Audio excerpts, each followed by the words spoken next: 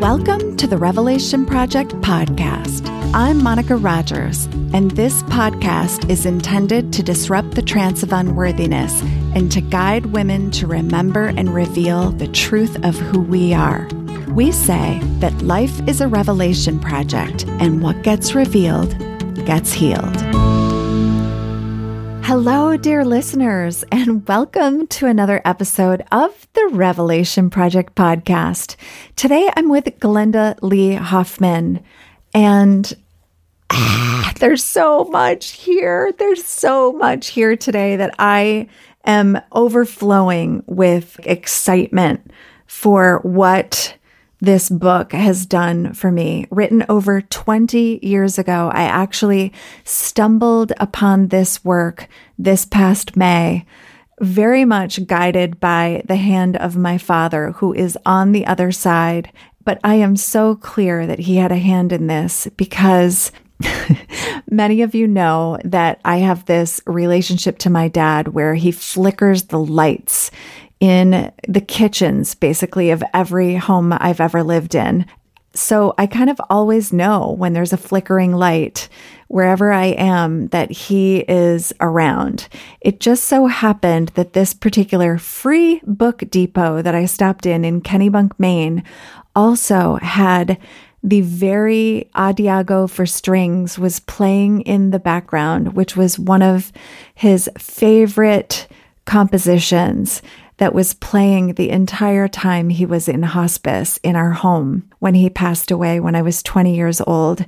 So in addition to the book basically jumping out off the shelf, brand new copy, never even a page been turned, the lights started flickering as I held it in my hands and the music played in the background. So I took it home and I began to read. And I'll tell you that this book brought me to tears on many occasions because it's so incredibly beautifully written and explains something that has never made sense to me from a perspective that opened my eyes in a way that I can no longer unsee it. So I'm going to tell you a little bit more about this book before we welcome her on the show. First of all, I want to say that the beginning of the book of Genesis tells us that Eve was created from Adam's rib. And after eating the forbidden fruit of the tree of knowledge, she was responsible for the fall of humans and their expulsion from the Garden of Eden. But is Eve's subservience to Adam and her responsibility for the fall the true picture of this first woman? Well, through many episodes, we've heard from scholars and from other women who have been dedicated to revealing more. We know that that is not the truth. And today we're going to embody yet another perspective that will literally blow your mind in the best way. The Secret Dowry of Eve presents a revolutionary interpretation of this story. Using her lifelong study of Kabbalah along with current scientific understanding of the four cortexes of the human brain, Glynda-Lee Hoffmann shows that the story of the Garden of Eden is actually an instruction manual that explains our biological imperative for transcendence and wholeness, and that Eve's contribution to meeting this imperative is essential. Adam represents the human with a fully developed neocortex. He is outward-looking intellect, capable of assessing the world, of labeling all he sees around him. But it is actually Eve's dowry, the inner world of the feminine, the function of the brain's frontal lobes that makes Adam complete and makes all humans complete. Eating the fruit opens Eve's eyes to inner awareness, a feminine awareness of every possible possibility within us, the opposite of Adam's male orientation to what is outside ourselves. The Secret Dowry of Eve offers a new revelation in an old story. It is Eve who promotes balance and wholeness through her ability to integrate the feminine and masculine aspects of human awareness. Understanding Eve's role in the development of consciousness is the key to empowering ourselves and restoring wholeness to our world. So, what I want to add here is yet another perspective or lens to look from, and it's actually the lens of a fairy tale. So bear with me. The human brain is an amazing piece of biomachinery. It comes equipped to help us achieve our dreams, and Eve is central to that. However, Eve, or the frontal lobes as the newest part of the brain to emerge, is dwarfed in size by the older parts of the brain and drowned out by their corresponding neurochemistries of fear, shame, and status seeking. Her position in the brain is much like Cinderella in her own house, bossed around by her quote-unquote ugly stepsisters and diabolical stepmother. Eve, or Cinderella, is the sweetness of self-discovery inherent in the prefrontal cortex. Her stepfamily represents the older parts of the brain that emerged during reptilian, mammalian, and hominoid evolution, who continually try to wrestle their own agendas into human interactions. It is this conflict which we view through human drama, and this mess which we all must contend with as we attempt to get ourselves to the ball of personal and social awareness. Wow. Please join me in welcoming the amazing and incredible Glynda-Lee Hoffmann. Hey, Glynda-Lee.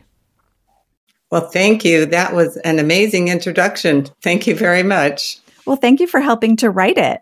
And this book, my gosh, the very first thing I want to ask you is just how did this story become so important to you?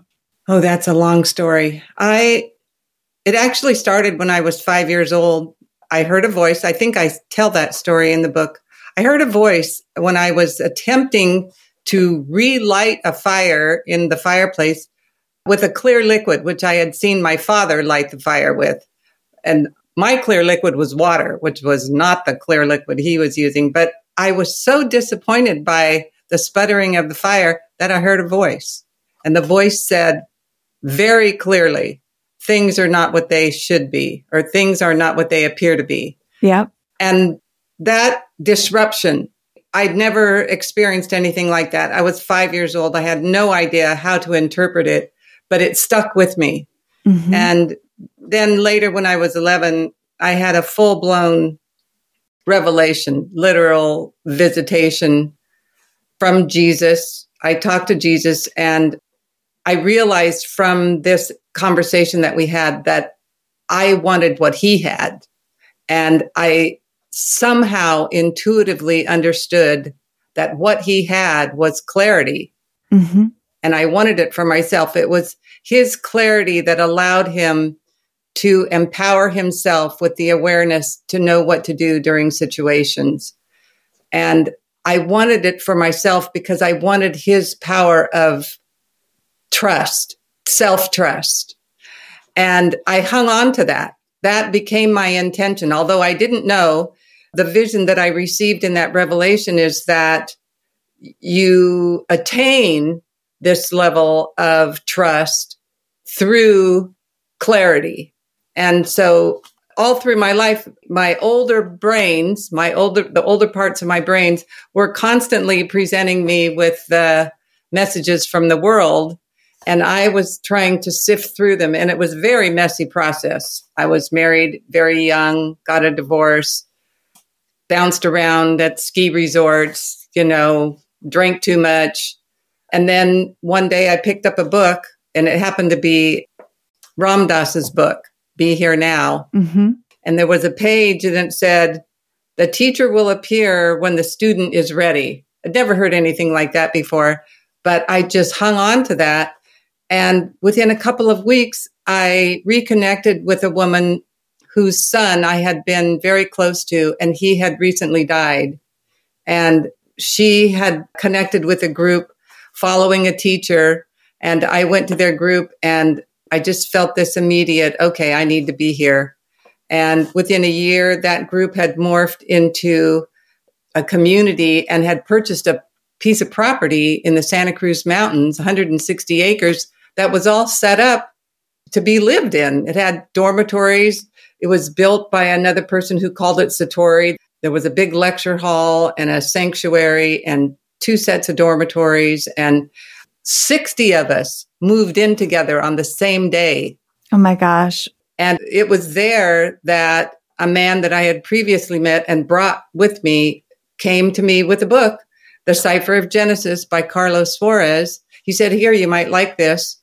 And I couldn't put it down, but I didn't understand a word, not one word, but I was so drawn to it. And I couldn't figure out why I was drawn to it or what I was supposed to do with it. It didn't make any sense. Mm-hmm. But I got myself to the place. And, I didn't understand it then, but I do understand it now. The intentions that were set through the 5-year-old experience and the 11-year-old, they were intentions that were driving me.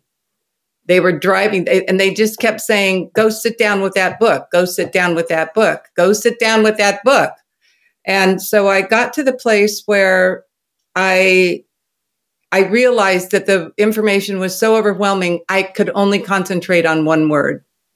So I chose the very first word of Genesis, which is 6 letters, Beit, Resh, Aleph, Shin, Yod, Tav. Now, the Kabbalah that I was studying is based on a study of the letters, not as letters, but as patterns of energy. That's very difficult for someone to hear. Okay, what's a pattern of energy? That just sounds like blah, blah, blah. The patterns of energy cannot even be revealed unless they are presented to your mind over and over and over and over through these definitions that Carlos Suarez was presenting in this book.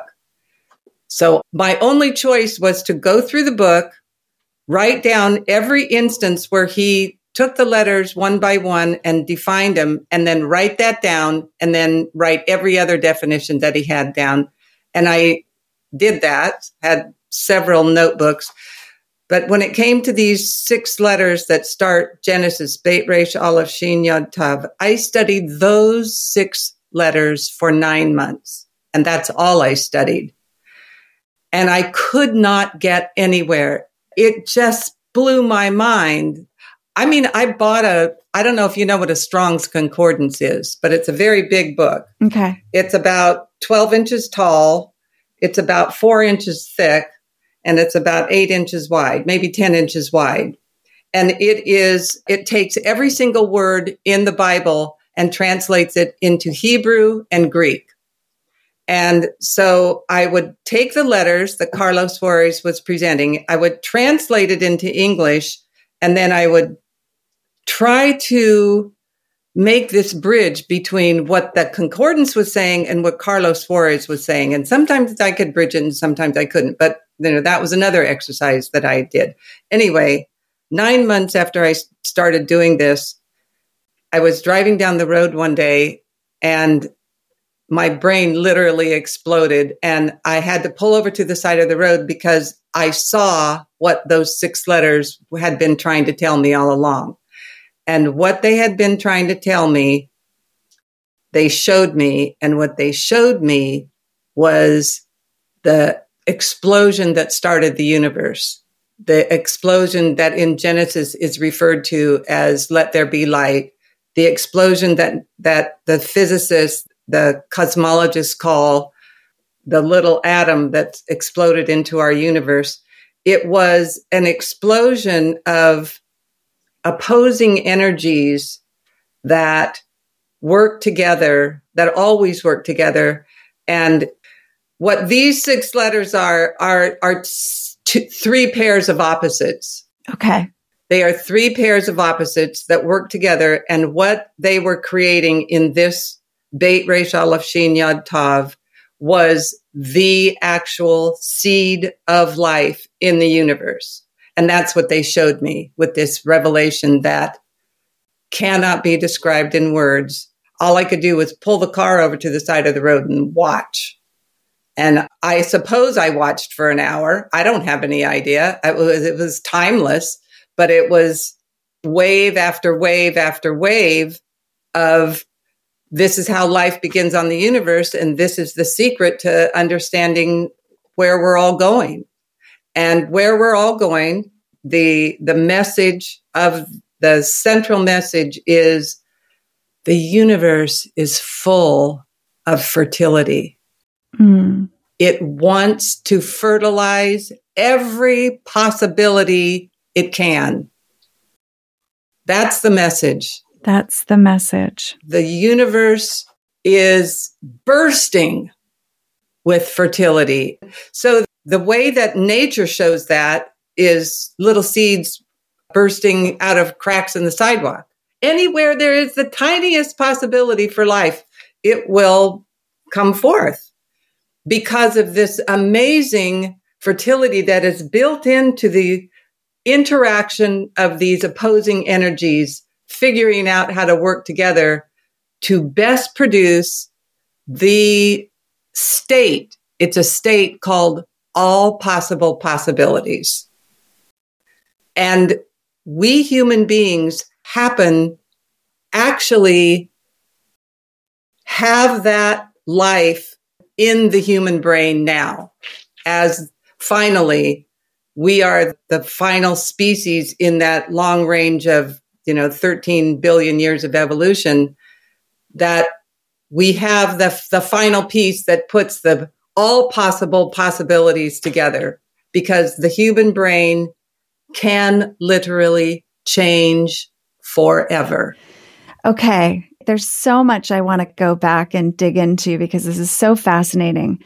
But I want to start with just how problematic so many interpretations are that don't take this into consideration in terms of the initial, is it ciphers? Like what was the cipher of Genesis is the study of the Genesis story through what's called the Hebrew letters. Before they were Hebrew letters, they weren't called the Hebrew letters. They were called the letters of light. The letters of light.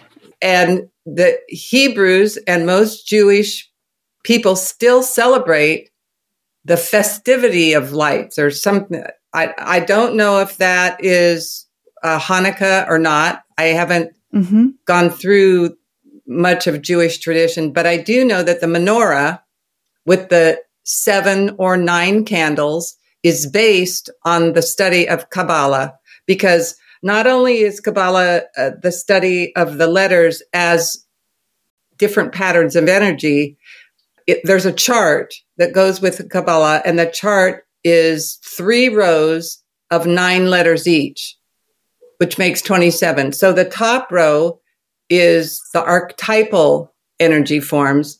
The middle row is the mundane level of energy forms. And the bottom row is the cosmic level of energy forms.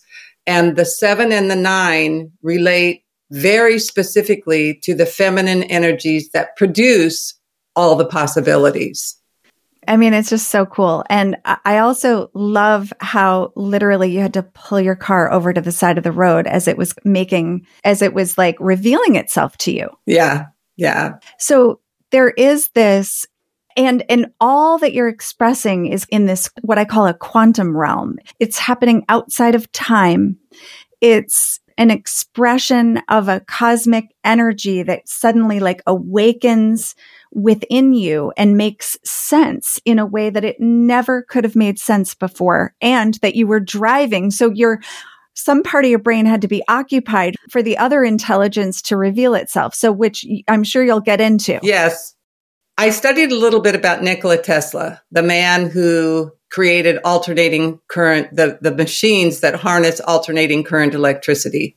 Now, Nikola Tesla studied everything he could about mathematics and electrons and electricity, and he crammed his brain, and he's a genius. He crammed his brain through all of this academic information.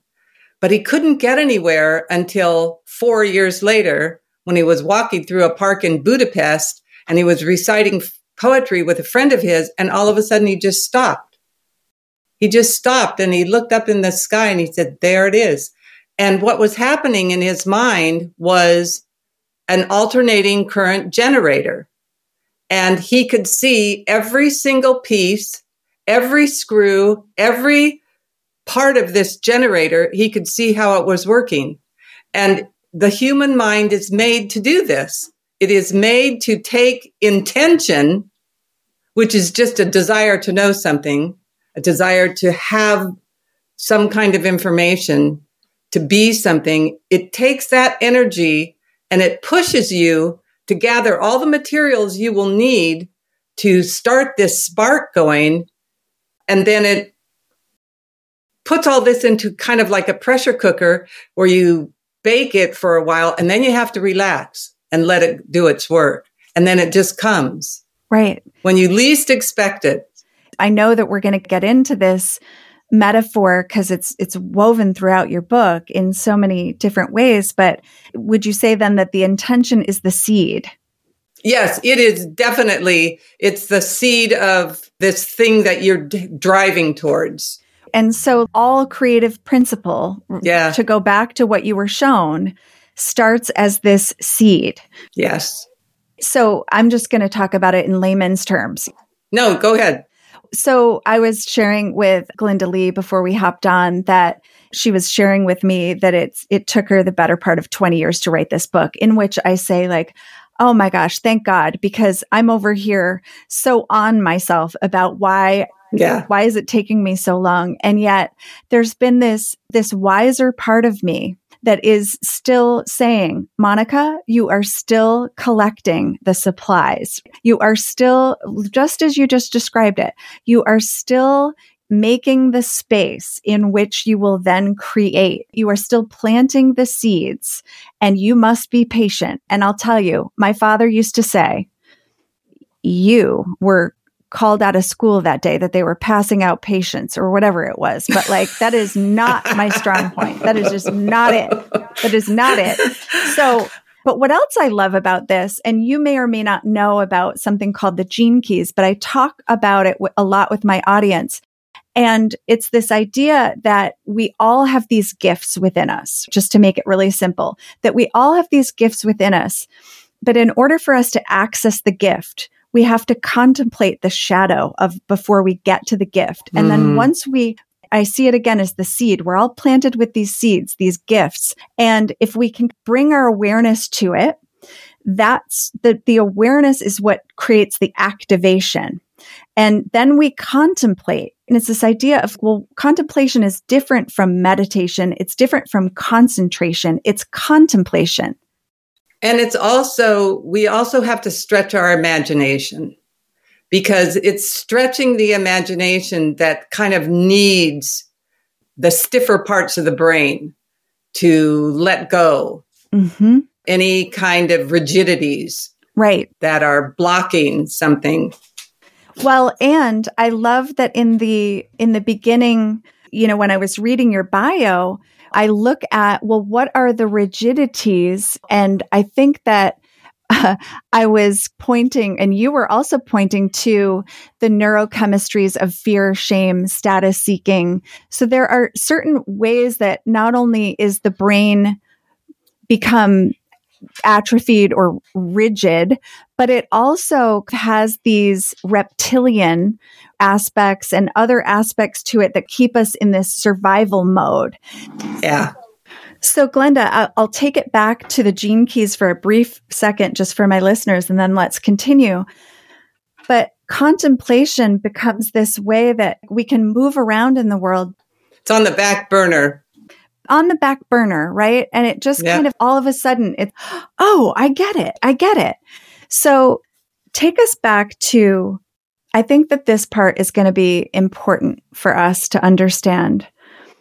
As a woman, okay, I want to understand your proclivity to I don't know, like, how was your experience growing up? I often talk about how so many women are in what I call the trance of unworthiness. And so much of this is, I say, due to all of the many stories and messages that were microdosed from the time that we're born. Yeah. And so again, I look at your book as a massive trance breaker because it reveals the feminine and its capacity in such a unique and different way than we've ever thought about it before.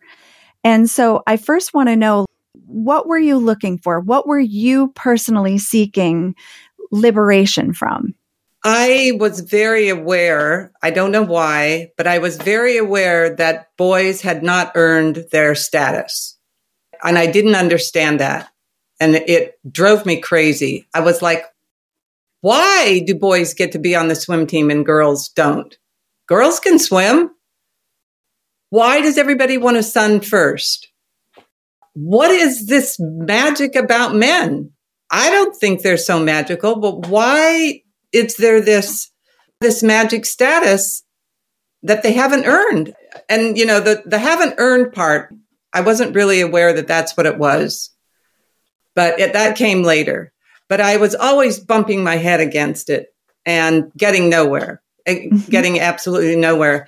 In fact, my own little part of this was trying to make myself perfect, because in some way, somebody was going to pat me on the head. In the 4th grade, I had, boy, this brings back memory. I think I tell this story in the book, the California map test. And in California, you have to take a California map test where you're given in the 4th grade, you're given an outline of the state of California with dots where all the major cities are. And your job is simply to write the name of the city next to the dot. Well, I wrote all the names of the cities next to the dot because I had them perfectly, but I had forgotten how to spell Monterey. I didn't know if it was spelled with an EY or a Y at the very end. So I snuck my desk open and I opened my book. There was the spelling of Monterey, EY. Okay, good. I can put EY up there because I was a little perfectionist. Boy, the teacher came along. She slammed the top of the lid of my desk down on my fingers and said, "You're cheating." And she shamed me in front of the whole class. And I didn't figure this out for years and years and years. All makes sense in hindsight. Yeah, I had gotten straight A's on every test I'd ever taken in that class. I was a perfect student. For her to suddenly think I was cheating because I had my book open, she never questioned me, ever. She just assumed. And that was a huge turning point in my life. I decided, I am not going to give myself to academic learning. That's not going to happen for me. I'm not going to put myself in that position anymore, where somebody can interpret what's going on with me without ever asking me and play this whole dominance game and not include me. So I'm just not going to play the game. So I decided right then and there that I would get B's. B's are okay. In fact, B's make you invisible. You're good enough. You're not perfect. You're good enough. And you're not going to come under anyone's ire, and everybody's going to think you're okay. So that's what I did. Oh my God. I didn't realize how that was going to feed into my later studies, but when it came time to go to college, I was just not interested. Couldn't hold my interest at all. Nothing could hold my interest. I was floundering. I got A's on everything. I was in my 5th year of French after taking 4 years of French in high school, but it didn't mean anything to me. So I got married at 19 and dropped out. I just wasn't interested. And of course, that was it was just a mess. It was a horrible mess. Now, all of this is Cinderella. Yes. Cinderella, hanging out by the fireplace. Oh, woe is me, sweeping up the ashes while her reptilian, mammalian, and hominid brains are screaming at her. You need to be more this, more that. I wasn't going to be an academic, so I had to be a wife. And then when I got divorced after 5 years, not only was I not a wife, I had failed at being a wife. Oh my God. So I was a failure as a student, failure as a wife, there wasn't much more I could fail at. So, okay, what does this have to do with Genesis? Those were the other parts of my brain screaming at me.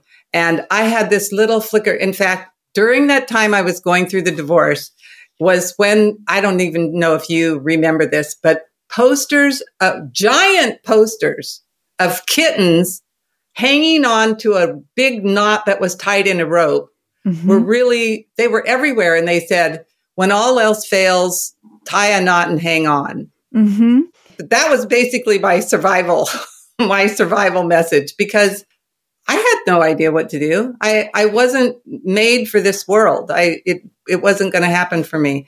Well, then, of course, after my divorce, I ended up with a group in Santa Cruz Mountains, and I ended up studying the Kabbalah, which I had no idea what to do with, but cram all this information that I didn't know what it was saying into my head. And boom, 9 months later, 9 months of not knowing anything.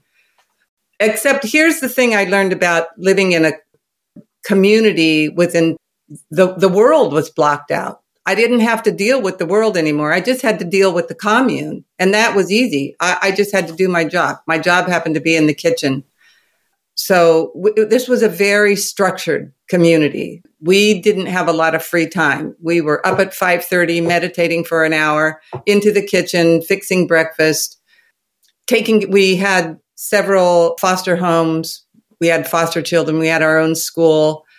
There were, 49 adults and 13 children, I think, of our own. Anyway, it was a very structured environment.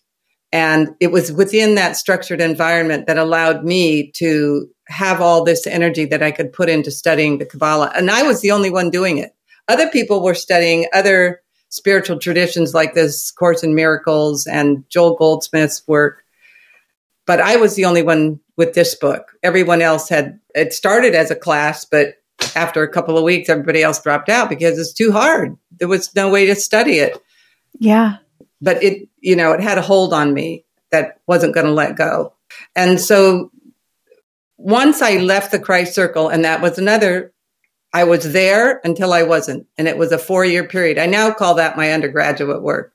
But when I left, I knew what the Kabbalah was saying. I was very clear on that. I knew what it was saying to me, and I knew it was time to leave the Christ Circle. What to do after that, I didn't have a clue, but I knew that I was very clear about that. Oh my gosh. Well, first of all, I just want to thank you for just sharing that vulnerable story, because I can so relate to it. And I'm sure so many of our listeners can. I just want to raise my hand and say that I thought I was stupid. Literally, I thought I was stupid until probably just a few years ago, to be honest. But it was just literally when you said that, like, I wasn't made for this world. Like that was my mantra. Like, I don't belong here. Like, I wasn't made for this world. And similarly to you, I was like, what the hell is so special about him? Like, he doesn't even know how to friggin' clean up after himself. He's not even like, you know what I mean? Like, there were things that I was just so confused about. Yeah. And it never made any sense to me. As you're saying, I now am with a man who is very kind of in his sacred masculine. I get it. I totally get it. But growing up, I was like, this is some bullshit. Like, this is some bullshit. Yeah. There is something so upside down about this. Like, I can dance circles around him, whoever him is. Okay. Whoever him was. Yeah. My insight to that was, I took one break from the community that I was living at when I was studying Kabbalah, and I moved to Portland for a very short amount of time. And I worked at a hot dog stand on the corner. The thing that interested me most was this hot dog stand was run by this amazing woman who also worked for an attorney. And I went to this attorney's office, and I can't remember how this all came about, but the attorney was playing golf. And the woman working in the office was taking care of all the appointments and all the other stuff that actually needed to be done. And I came away with this whole perception of the pattern of how men run things, but it's really the women behind them that do all the work. Mm-hmm. Like women really run the world. Yeah, but they don't get any credit for it. Mm-mm. And that became very clear to me. And I realized that there was some kind of old boys network that got them into these positions in the first place. And then women were always subjugated to the lower status, even though they were better at running the nuts and bolts of the situation while the man was off playing golf. And at that point, I stopped believing in the patriarchal pattern. To me, it was just a lie. Mm-hmm. It had always been a lie. And I was going to just keep uncovering more of that. Now, what the Kabbalah taught me is that men and women in proper relationship feed each other. They That's nurture right. each other. That's right. They support each other. And that's where we're going to take this conversation next, because I wanted to, say to our listener, if you're hearing yourself in us, or you're saying to yourself, well, that's not very nice, right? Like, I just want to say, like, this is a phase of my life, right? This is a phase of Glynda-Lee's life. And I'm sure it's a phase of your life as well, where you were like, wait a minute, everything is kind of upside down here in some way, shape, or form. Your experience doesn't have to have been exactly the same. But I think that what we're pointing to here is a pattern where we're like, wait a minute, something is fishy here. I've been sold a bill of goods and I'm not buying it. So what I also want to point to is, Glynda-Lee, you started doing what I call your own revelation project. Yeah. You started saying, okay, I am going to start turning the world right side up, and I'm going to do it stone by stone. And Glynda-Lee and I chose our card today, and guess what it was? It was the stone. Thank you very much. And those stones became the building blocks for what you came to learn. And so I would love for you to help us now to build the foundation for the next part of our conversation, because this is where I am just going to say to my listener, hang on to your hat. It's fascinating what Glynda-Lee came to discover and started to put together, basically what I call the puzzle pieces that began to formulate the bigger picture. And suddenly, eureka moment after eureka moment started to happen. So take it away. So first of all, I just want to explain that patriarchy is different than masculinity. Patriarchy is a cultural model that has been forced upon all of us, men and women alike. Masculinity is something entirely different. That's what each man is involved in his personal self-discovery process. So I'm going to set that aside now. And I want to just take a moment to read this one excerpt, because I think it points to what you're saying.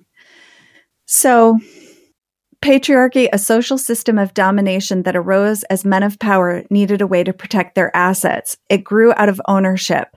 A man's wife, children, and slaves were at one time, and in some places still are, considered his property. Masculinity, on the other hand, is the essence of maleness, which often manifests as protection. Stronger males are called on to protect weaker females and children. Through time, patriarchy distorted the natural behavior of masculine protection into masculine domination. The masculine function of a protective husk became, in the pattern of patriarchy, overbearing and intent on stunting the growth of the germ. The term patriarchy, as used here, refers to social organization, not masculine identity. And there also sets the tone for what you referred to here as the husk and the germ. Yes, now that's what I'm going to talk about. Okay. So within those 6 letters that are the first quote, word of Genesis, Beit Resh Aleph Shin Yod Tav, there are 3 pairs of husking and germing energies. And those 3 pairs, definitions of those 3 pairs are then unfolded in the following text in the entirety of the Genesis Garden of Eden story. But the description of the husk and the descriptions of the germ are very clear in Genesis 1, which tells the story of creation, as the outer story, which is the story of the husk, because the husk is always the outer element. Whereas description of the story of the Garden of Eden is the inner story, because it's told through mythological images, not outer narrative. It's an inner narrative. And so this became my first revelation about how to look at these two stories. And what happens in the patriarchal interpretation is that the two stories are strung together as if they're a historical line. Mm-hmm. That Genesis 2, 3, and 4, which is the Garden of Eden story, is a continuation of Genesis 1, which ends in the sixth day of creation. But when I understood the message of the letters is that, oh no, these are two different stories. The Genesis 1, the evolutionary story, is the husk side of it. Genesis 2, 3, and 4, the Garden of Eden story, is the germ side of it. And the germ is always the inner element. So, and the germ is what creates all the possible possibilities. The husk is just the protective part that protects that possibility until it actually ripens into the reality. So we have in the outer story is an evolution that actually matches what science has come up with. We have light. That's the start of it. Then we have the earth is without form and void. That's the darkness of space. Then we have somewhere in there is the moon, but the basic evolution of the earth is water. The earth is covered with water first, then the plants appear, and then the animals appear, and then the human beings appear. So that is the actual order of evolution on our planet. Earth covered with water, then the land. I forgot that part. The land appears, then the plants, then the animals, then the human beings. In that order. Then it stops. That's the end. It's the sixth day. And on the seventh day, the patriarchal interpretation is God rested. Well, that is not true at all, because this is the most explosive element, the seventh day. And in fact, we're still in the seventh day because it's a symbolic seventh day, which is the seventh day of the human brain becoming aware of itself. I just want to stop right there for a minute, just because my whole body is getting just chills up and down, up and down, up and down. And I think that it's because it's teeming with life below the surface. Yeah. Bubbling with possibility. Bubbling with possibility. And this is, I want to say to my listener, this is where, my father would have said, patience, grasshopper.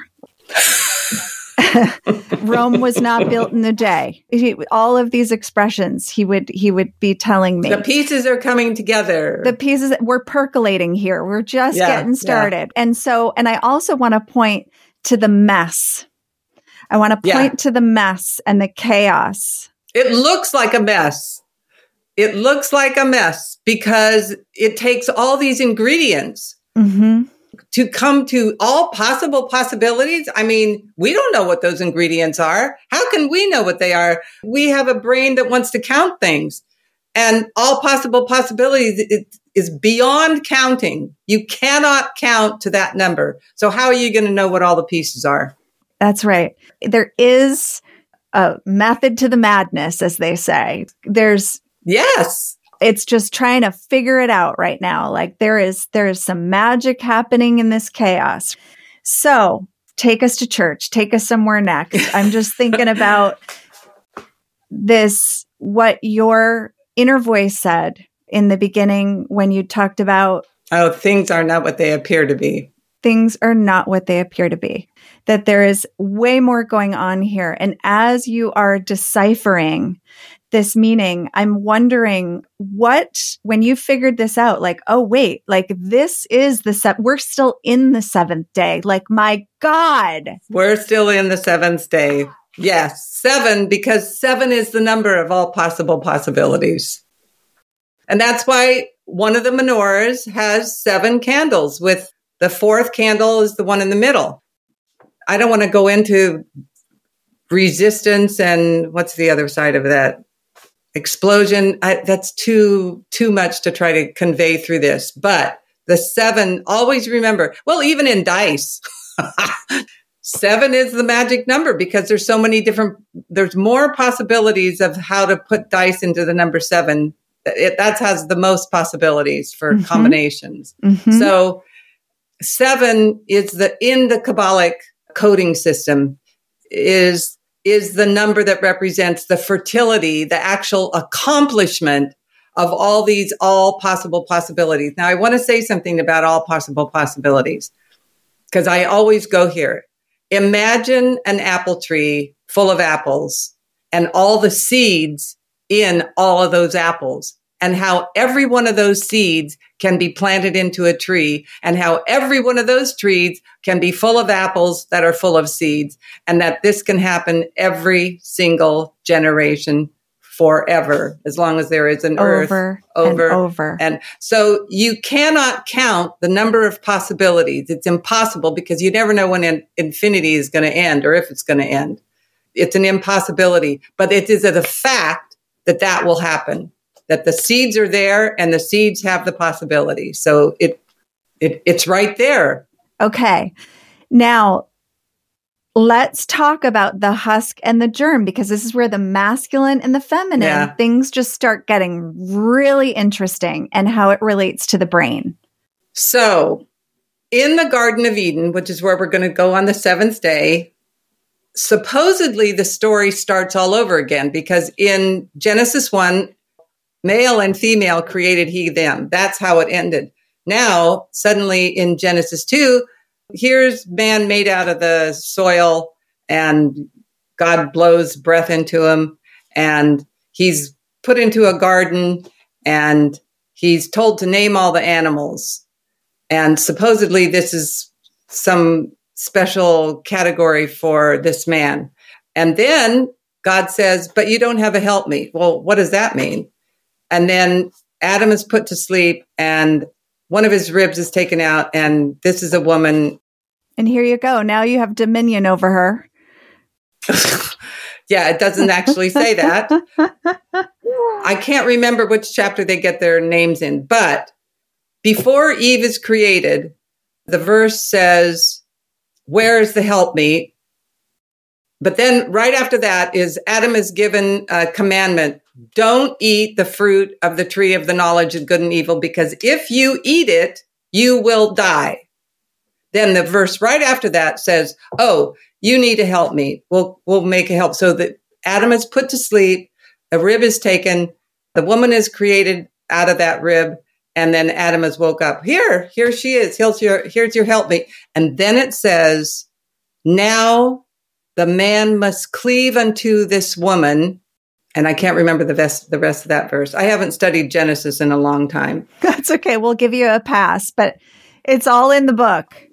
Now, patriarchy has never talked about this verse because this verse says that Adam must cleave unto her, not the other way around. It's not that she must be his helpmate. It does define her as a helpmate, but there's only one thing she does in this entire story that makes her a helpmate, and nobody's ever figured that out except me.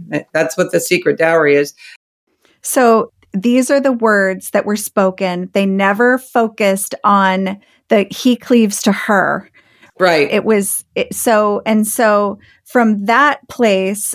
Yeah, she was just always defined as a helpmate, but it never defined in the book what she does as a helpmate. Those were left to all the ministers of all the churches in the whole patriarchal paradigm who decided that the helpmate is the wife who meekly does whatever her husband wants. He's the one that gets to dominate her. That was defined by the ministers, not by this story in Genesis, even though they all referred to it. No, what happens to her is that pretty quickly after she's created, she talks to the serpent, and the serpent says, well, guess what? There's a fruit here that if you eat this fruit, you will have all the knowledge in the world, including the knowledge of good and evil. And she says, well, that sounds like a good thing. I think I should do that. And so she takes the fruit and eats it. and neither of them. And then she gives it to Adam, and he eats it too. And what happens? This is never talked about. The eyes of them both are opened. So this is a story about the interior of the human mind, of the human psyche. So their eyes have already been opened. They're human beings. So what eyes are these? What eyes are these? This is my question. What eyes are these? Now, you're never going to go to church and find anybody who ever talks about these eyes being opened about what they are, because they just skip all this part because they don't know what's going on. These are the eyes of the frontal lobe, because in the brain, the frontal lobe is the only part of the brain that's actually human. The whole rest of the brain evolved during, the evolution started a long time ago, but our actual human brain can be recognized by its reptilian components, its mammalian components, its hominid components, but most scientists have not figured that out. And then finally, its human component. And the human component is the prefrontal cortex. It's the part that is right behind our forehead. It is a very small piece compared to the big, large rest of the brain, but it's the most important. And yet the brain has to be whole. It needs all those other parts. It just needs to work with them differently. Okay, so I'm going to read this little passage and see if it helps. The prefrontal cortex was the last neural substrate to emerge in the human brain. That makes her potentially the most complex and the most advanced neural tissue available. However, she remains unrecognized by the neocortex, which keeps her from being fully activated. This, I believe, is our biggest problem, the so-called human problem. We do not recognize that the frontal lobes contain our identity, and in this lack of recognition, the neocortex has stolen the thunder of the frontal lobes. We all pay dearly for it. This is Adam's plight, as well as our own. He is stuck in a failure to recognize quagmire. He desperately needs some help. This is my interpretation. He has been asked to name his helpmate, and he can't, because he doesn't know who she is. He doesn't recognize the human part of himself, which is this prefrontal tissue in the human brain. Because the sad fact is that without a prefrontal cortex, we can actually look like a human and we can partially act like a human. There would be some distinct things that are missing, like empathy would not be there. Insight would not be there. Foresight would not be there. The ability to plan for the future would not be there, nor would any personal or social awareness be there. However, people without those qualities operate every day in the world. Lots of times we call them psychopaths or sociopaths because they're not using the human part of their brain. They're using the calculating part of the brain, which is the neocortex, and they're using the emotions of domination, which are the reptilian part of the brain, the reptilian and mammalian part of the brain, but they're not using the human parts of the brain. So people can look human.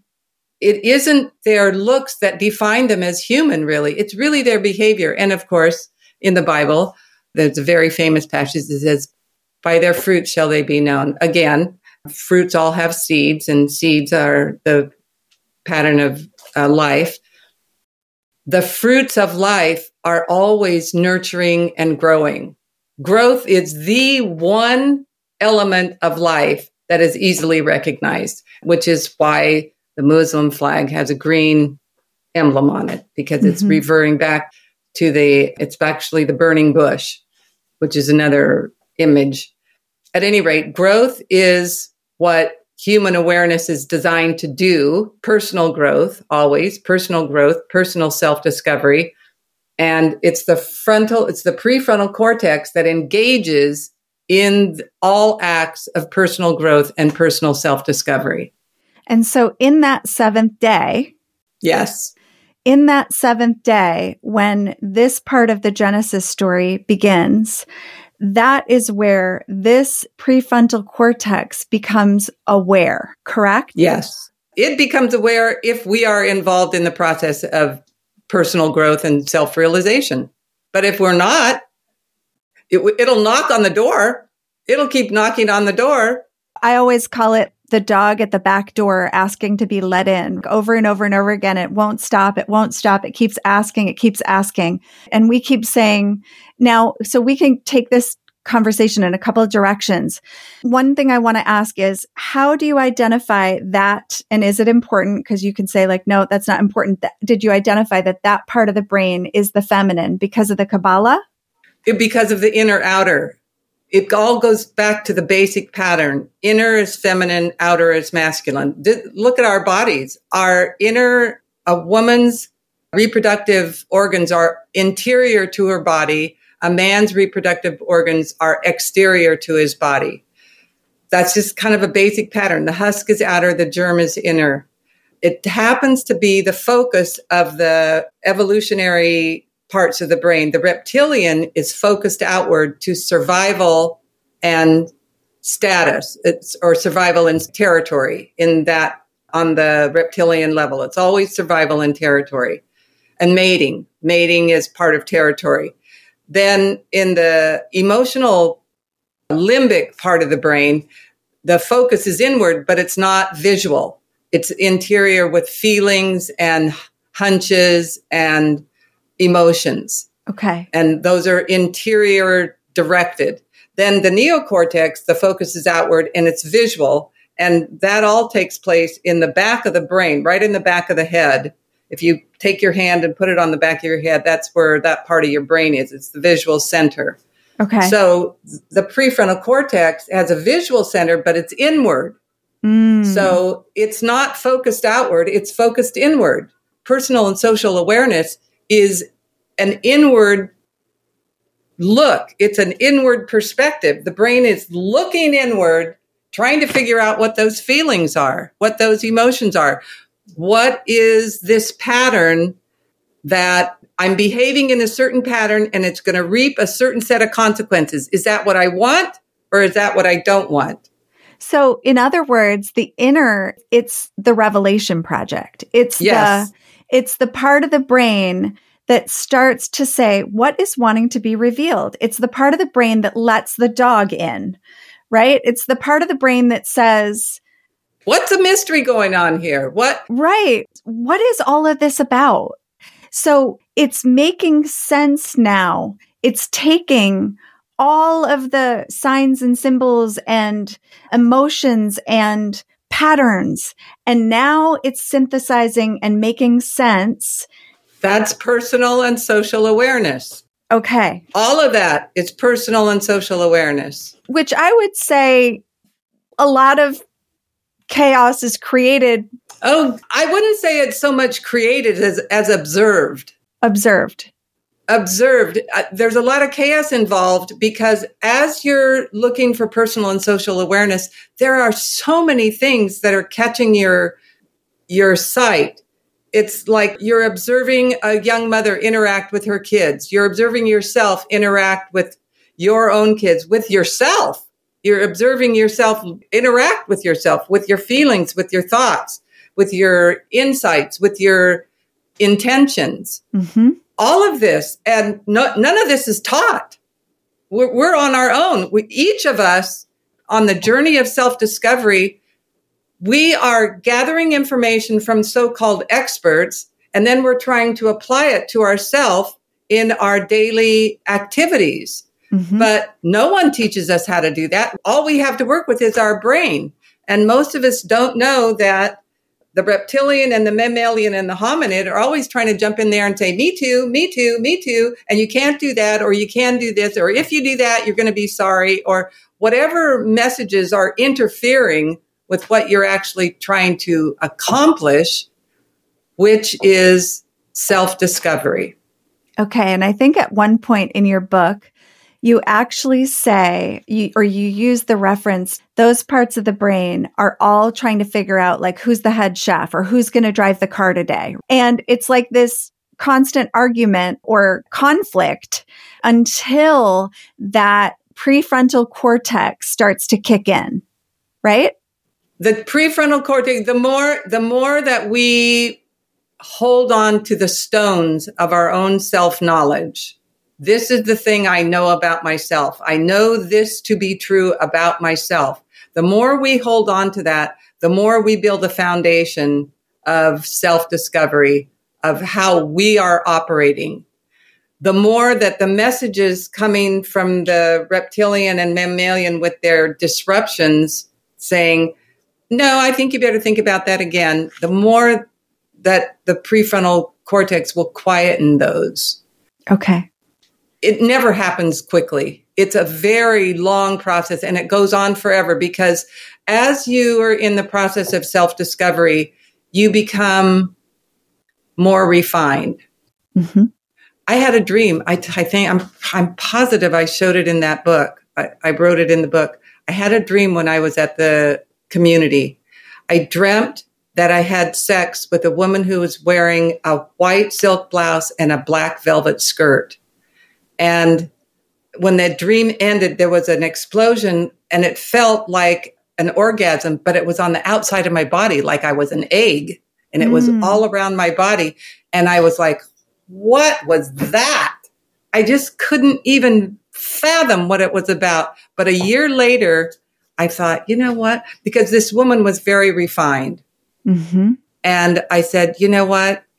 This is who I want to become. She's my image of my balanced self. The white silk blouse and the black velvet skirt was the marriage of opposites. She was a refined woman who was wise. Mm-hmm. And I realized, okay, this is the image I've given myself for what I am heading towards. Now, I certainly hadn't attained it. Right.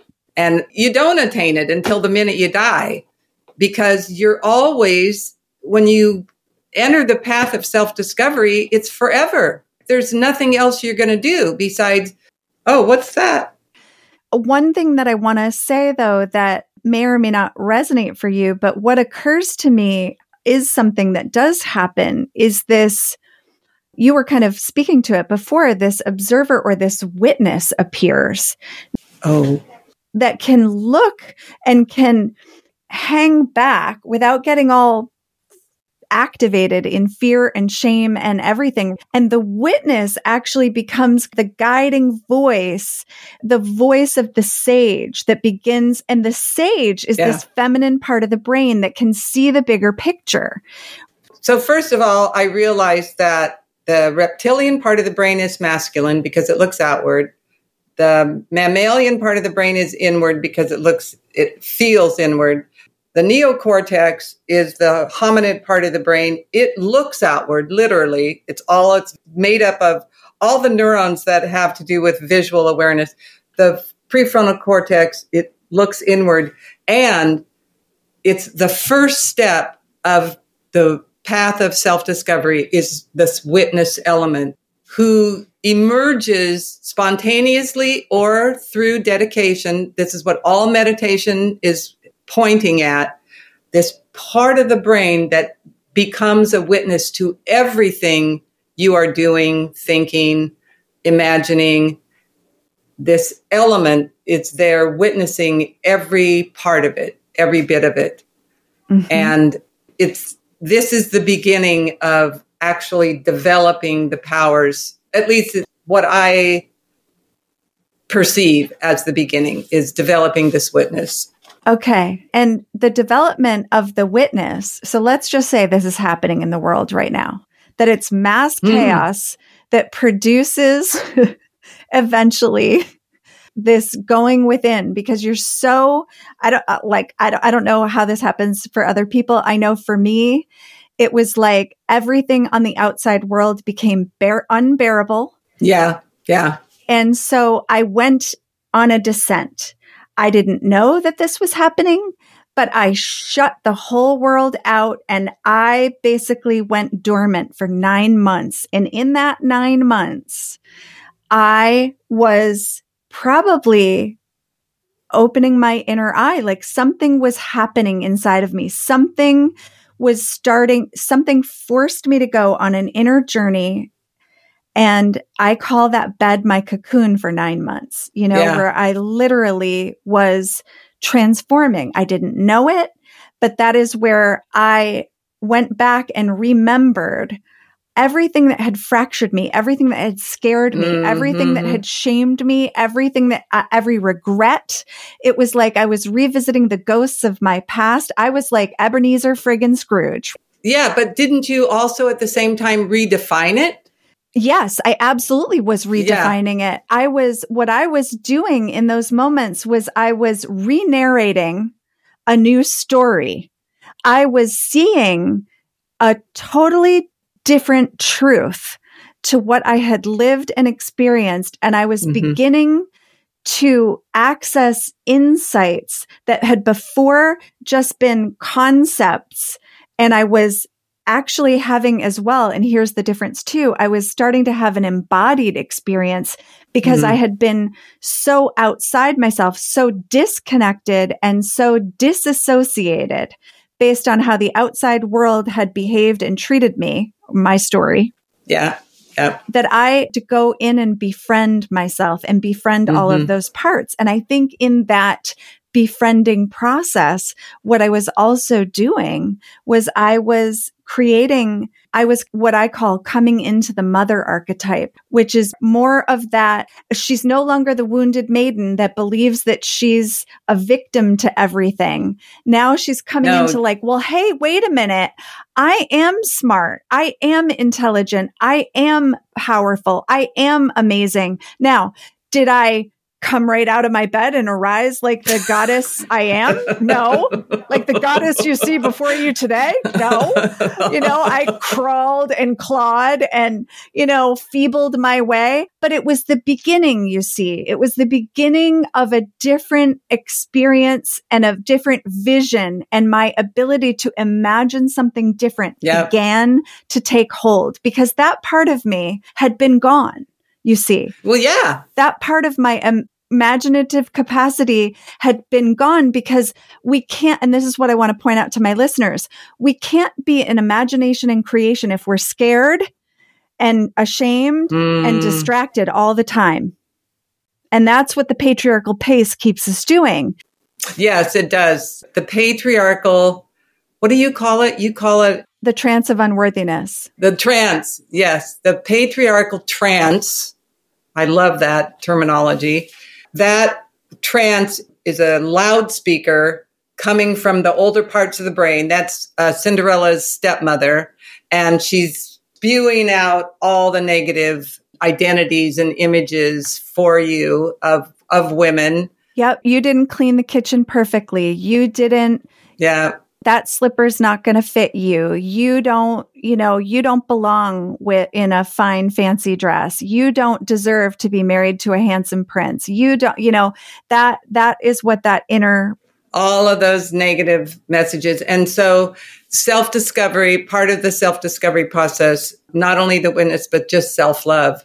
You don't learn how to love others until you learn how to love yourself. And that means you're the only person who knows every ugly thing about you. Mm-hmm. Nobody else knows everyone. And you have to go to each one of those and love them openly. And forgive them. And forgive them, all of that.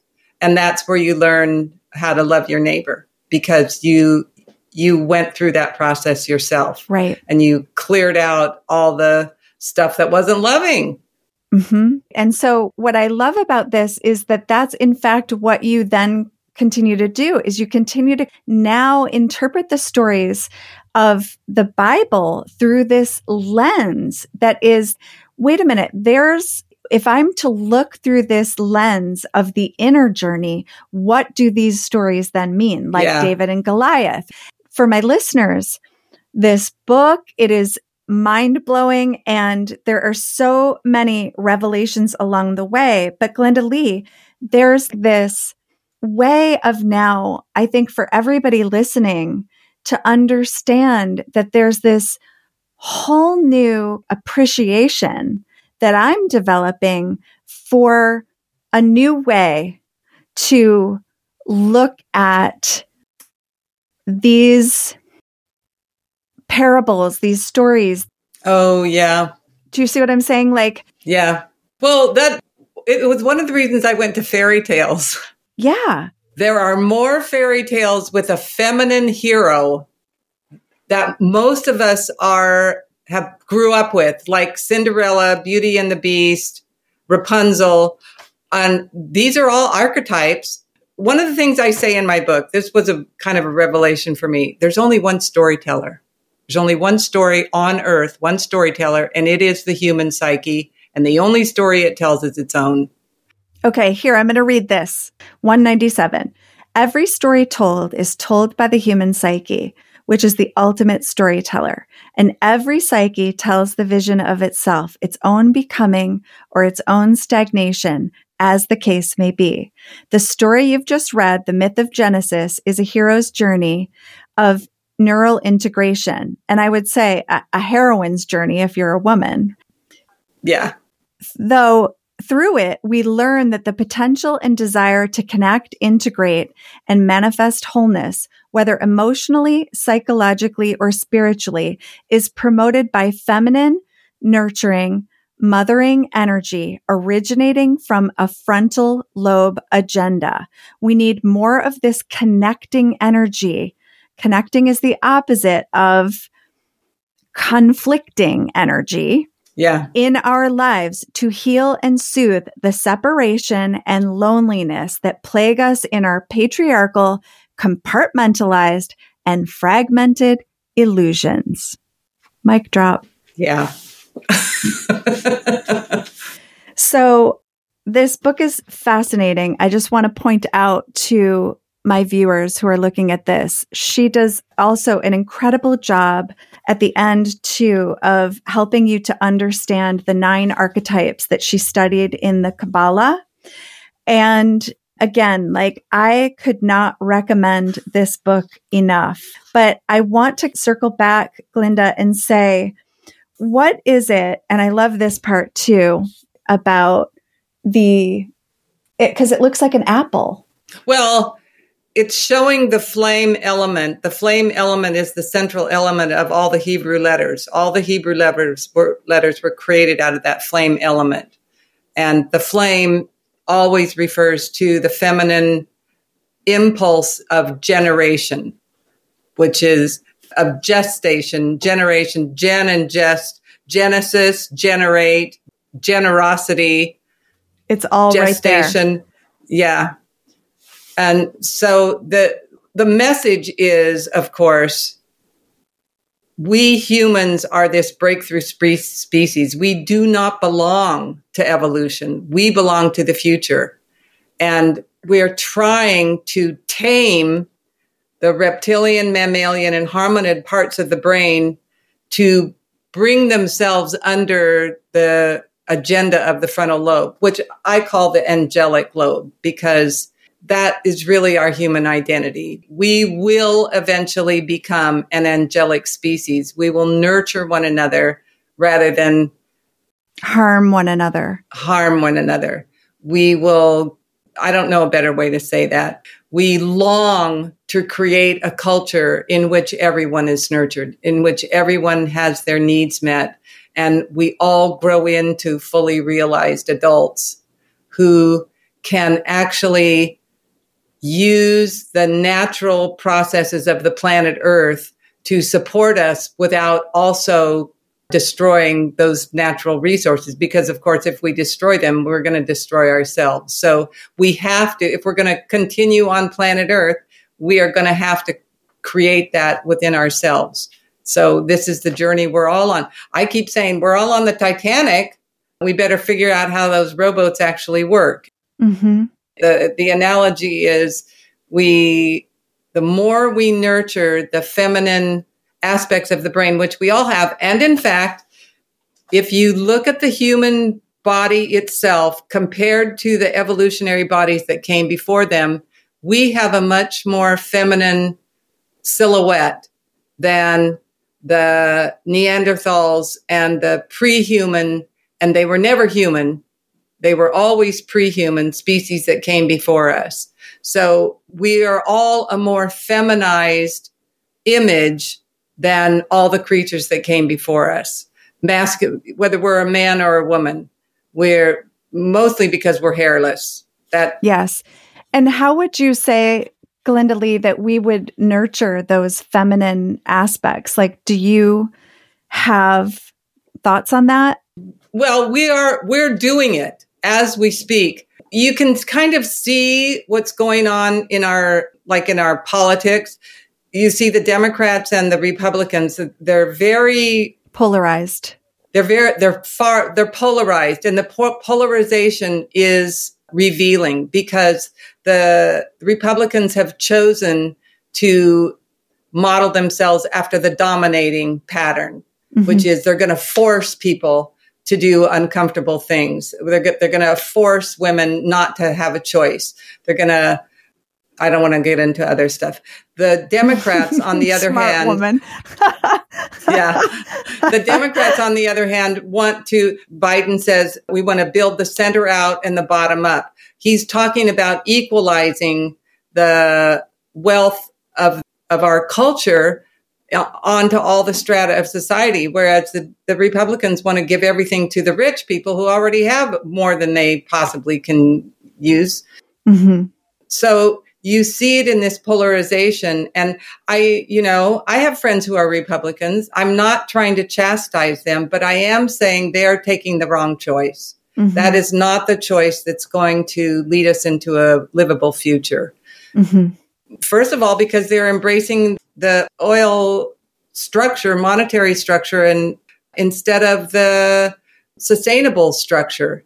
Well, and beneath all of that, that domination and control, that need is actually a model of scarcity and a fear of scarcity. Yeah. So there's a very kind of fear-based, and again, like I see that on both sides actually in different ways. But one of the things that I think that, like you were saying, it's like the prefrontal cortex is the unification. She's also the one who, when we talk about nurturing these feminine aspects, we're talking about collaboration. Yes. We're talking about co-creation. We're talking about partnership model. We're talking about, this is where the masculine and the feminine come together to create, like you said. Now we go right back to the very beginning of our talk, because you said that these letters all came together to create. Oh, right. The beginning. And so if we think about it, just symbolic, we think to ourselves, like, how much more polarized could it get? I mean, I don't know. I'm kind of afraid to know. But at some point here, there's also this law of these hermetic universal laws that also come into play. Hold. Oh, yeah. Until like suddenly everything has to kind of come back. But with that, what I'm hearing is that there's the pressure that makes kind of, again, these are faulty metaphors in some ways, but that pressure that creates the diamond, the grit that creates the pearl. And that this time, the awakening actually becomes this awakened prefrontal cortex that I was blind and now I can see. Yeah, exactly. I'm going to tell a little story that I've actually not shared with I've never shared it before with my audience. At some point in reading your book, I started sobbing. And I started sobbing because 5 years before I was born, my mother suffered a subarachnoid hemorrhage. And I grew up never knowing this, but I knew that my mother was different. And I don't mean just a patriarchalized mother, as all of us have had, and know that, none of us escape, but that there was something actually I believed, again, because this is what we do. We internalize the things that happen to us and we believe that they're us. We believe that oh, I'm not lovable. My mother can't remember what foods I like. She can't remember how to get me somewhere. She can't direct me. She doesn't know the names of my friends. She doesn't remember what I do or what colors I like. All of that's because she doesn't love me. All of that's because she doesn't love me. Yeah. And so I think it was almost 9 or 10 years ago now, I was diagnosed with adult ADD. And of course, I now recognize that as a trauma response of, again, growing up and being told, that like somebody slamming my fingers in and like missing the fact that I just wanted to know the spelling. I wasn't cheating. Yeah. Or and feeling so misunderstood in every place I ever went. And so I never knew this about my mother. And she had maybe mentioned it once in my whole life. But she had said it the same way that she would say, like, pass the potatoes. It was like, oh, yeah, I suffered a subarachnoid hemorrhage at some point. And, and now I can't remember anything. Well, exactly. Okay. I can't remember anything. And but I still love you. Yes. But I still love you. So I finally discover this in my adult life because after I was diagnosed with ADD, I ended up taking her to the same center that diagnosed me, which was the Hallowell Center in Sudbury. And it so happened that out of his entire stable of doctors, we happened to get the only one that day that actually worked with the survivors of aneurysms families, not the survivors themselves, she told us, because the survivors don't think there's anything wrong. And when we actually found out, and, the doctor just gave her a typical neuro examination. And at some point, the doctor made the connection and said, to my mother, have you ever experienced a traumatic brain injury? And my mother said, yes, in 1965, I suffered a subarachnoid hemorrhage. And then we went through 5 hours of testing. I tell you this story because the findings that came back were, she was like, let's go shopping. She didn't care about any of it. She was like, are you serious right now? Like my mom is like, at the end of the day, she can be real tired and sore, but the next day it's like a brand new day. Because none of it stays, and it's all I have with my mom really is the present moment. And not to say that she doesn't have some memory, she does. But what I've come to learn is that what the doctor explained was that was the area that it did the most damage. Is that it destroyed her capacity for insight. And it destroyed those parts of the brain that have the ability to see the bigger picture. And connect everything together. Yes. And so I sometimes, I look at what destroyed her capacity for insight is what grew mine. Oh, yeah. There are these ways that that the seeds of also our trauma become sometimes our greatest. Oh, yeah. Gifts. My husband's interpretation of that is, I never want to change the past. I don't care what happened in the past. I don't want to change it because I'm real happy with here. And if you change that, I might not get here. And this is that going back in that quantum place that we were kind of talking about. It's like, here we are. We can't change the past, but what we can do is we can begin to tell a new story, and we can actually begin to heal these fragmented parts by tending to those inner landscapes.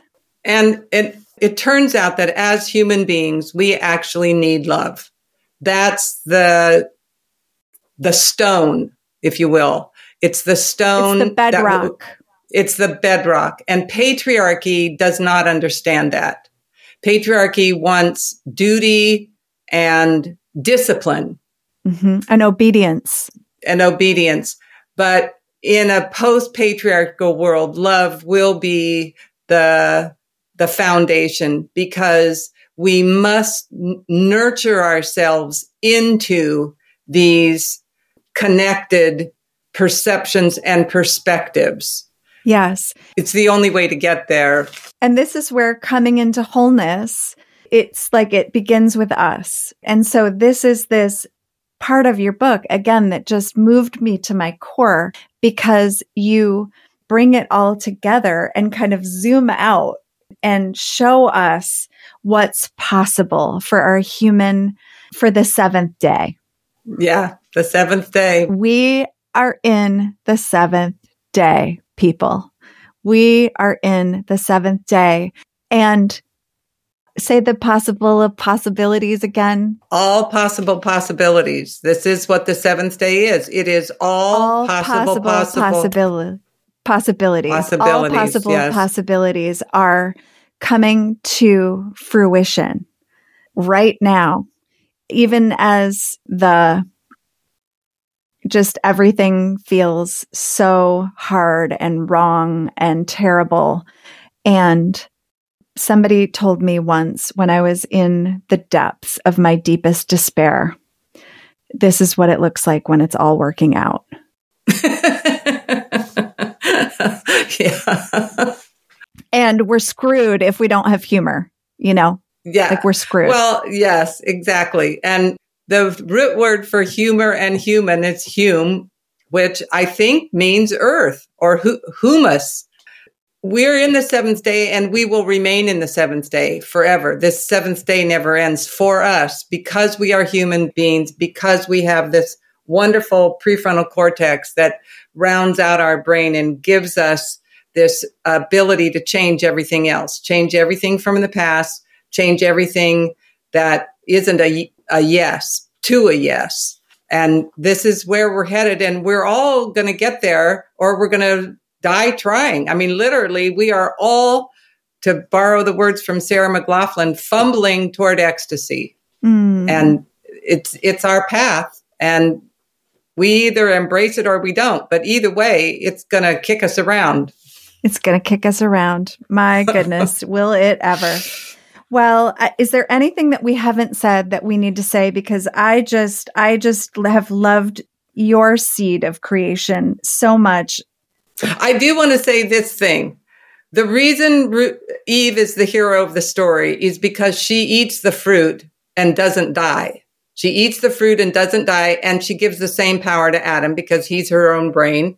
They both eat the fruit. Neither of them dies, which is what was supposed to happen, but that was only going to happen if Adam ate the fruit when he was by himself. He needed the frontal lobe to round out his perspective, and that's why die in this sense means rigidity, like rigor mortis. Yes. If he did it by himself, he would eat the fruit of the tree of the knowledge of good and evil, and he would become rigidified by it, which is what patriarchy has done, instead of released into recognizing the whole pattern, which is the alternating current between feminine and masculine, masculine and feminine. So that's why she embodied that pattern, and she had to eat the fruit first. So that's what makes her the hero. But the first thing she does is give it to him. So they're both in it together.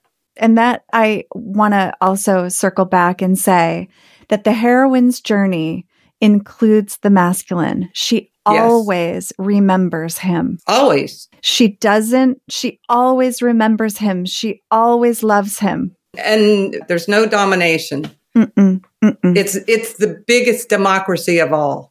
It's the biggest democracy of all.